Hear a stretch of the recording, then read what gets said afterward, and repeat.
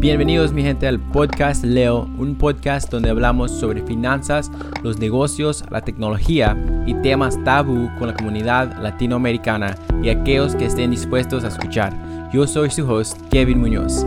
En el episodio de hoy cubriremos el paso 4 de la guía de 11 pasos para comenzar su negocio. Si todavía no lo has hecho, consulte los episodios 26 y 28 para conocer los primeros 3 pasos que cubren la investigación del mercado, la creación de un plan de negocios y la financiación de su negocio. Y si desea la guía completa de 11 pasos que cree que cubre todo lo que necesitas saber sobre cómo comenzar su propio negocio, diríjase a mi Patreon. En el episodio de hoy cubriremos todo desde la investigación del mejor lugar para ubicar su negocio hasta los impuestos estatales y locales y más ahora mismo.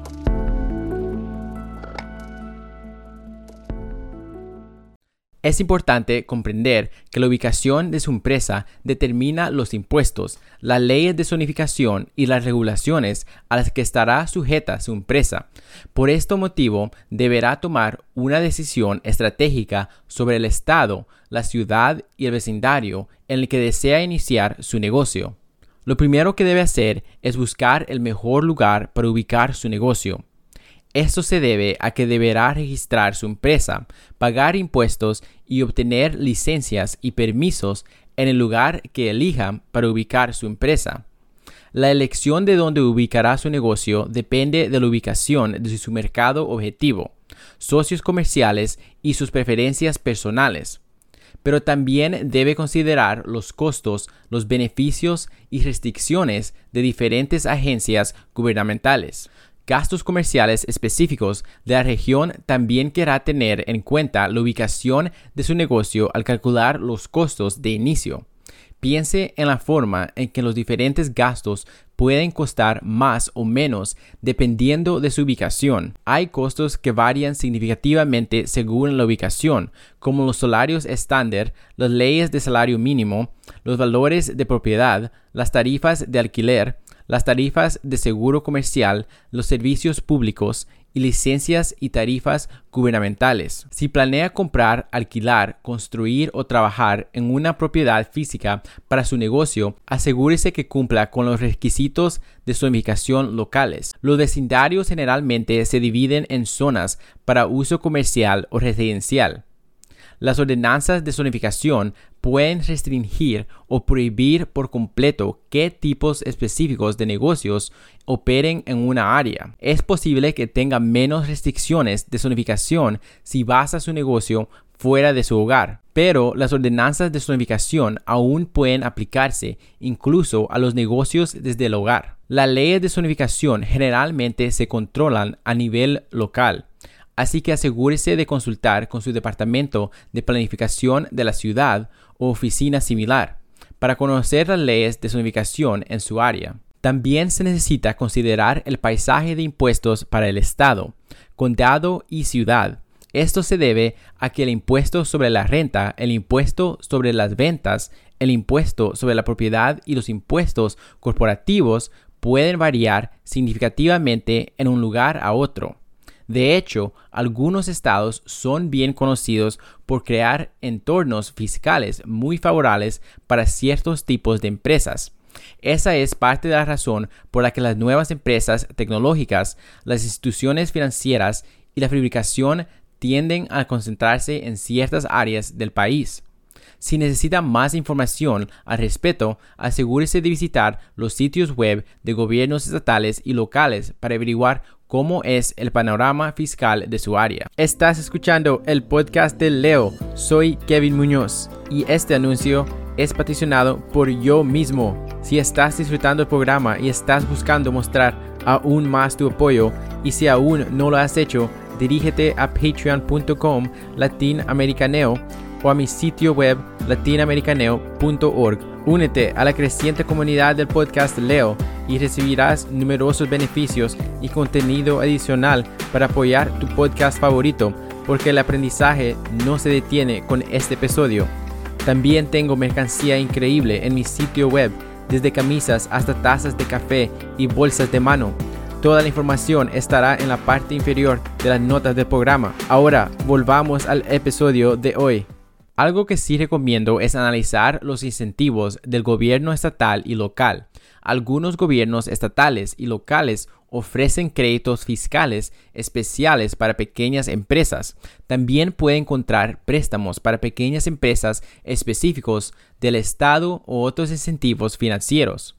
Estos programas de incentivos y beneficios a menudo están relacionados con la creación de empleo, la eficiencia energética, la remodelación urbana y la tecnología. Puedes obtener más información visitando las oficinas locales de la SBA, los centros de desarrollo de pequeñas empresas, los centros de empresas para mujeres y los sitios web de los gobiernos estatales y locales. Si puedes, también deberías considerar la posibilidad de aprovechar a los incentivos del gobierno federal. El gobierno federal ofrece beneficios a las pequeñas empresas que tienen contratos con el gobierno y están ubicadas en áreas subutilizadas. Puede registrarse en el programa Zonas Comerciales Históricamente Infrautilizadas, conocidas también como Hub Zones, para ver si califica para el acceso preferencial a las oportunidades de adquisiciones federales. Es posible que se sorprenda y termine calificando para esto. Ahora repasemos los puntos clave del episodio de hoy. Lo primero que debe hacer es buscar el mejor lugar para ubicar su negocio. Esto se debe a que deberá registrar su empresa, pagar impuestos y obtener licencias y permisos en el lugar que elija para ubicar su empresa. También querrá tener en cuenta la ubicación de su empresa al calcular los costos de inicio.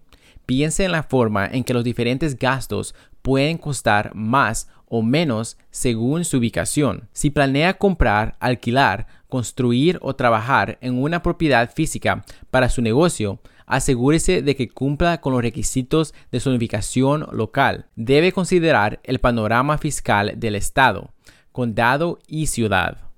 Esto se debe a que el impuesto sobre la renta, el impuesto sobre las ventas, el impuesto sobre la propiedad y los impuestos corporativos pueden variar significativamente de un lugar a otro. Algo que sí recomiendo es analizar los incentivos del gobierno estatal y local. Algunos gobiernos estatales y locales ofrecen créditos fiscales especiales para pequeñas empresas. También puede encontrar préstamos para pequeñas empresas específicos del Estado o otros incentivos financieros. También puedes registrarse en el programa Zonas Comerciales Históricamente Infrautilizadas, conocidas como Hub Zone, para ver si calificas para el acceso preferencial a las oportunidades de adquisiciones federales. Es posible que se sorprenda y termine calificando para esto. Eso es todo por hoy. Yo soy Kevin Muñoz. Para más información y para mantenerte al día, puedes seguirme en mi Instagram, @latinamericaneo. Y si necesitas más información y recursos, puedes visitar mi sitio web latinamericaneo.org.